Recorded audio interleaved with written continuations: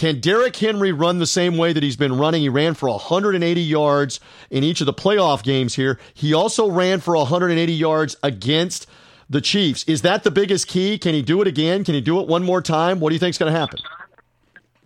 I don't know if he hits 180, but I absolutely do think he can continue to do this against the Chiefs just because their front seven is not great.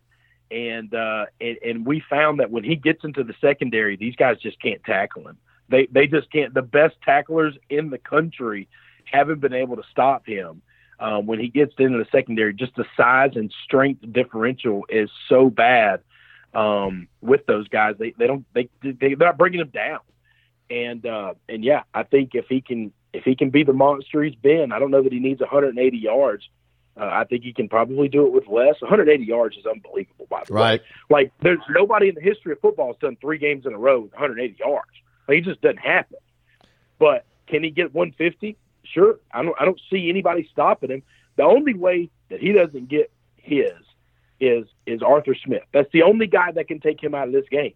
Is if they get behind and they say, "Oh, that's the Titans' offensive coordinator that you're talking about. That's the Titans' play caller. If they get frisky and start trying to do other things."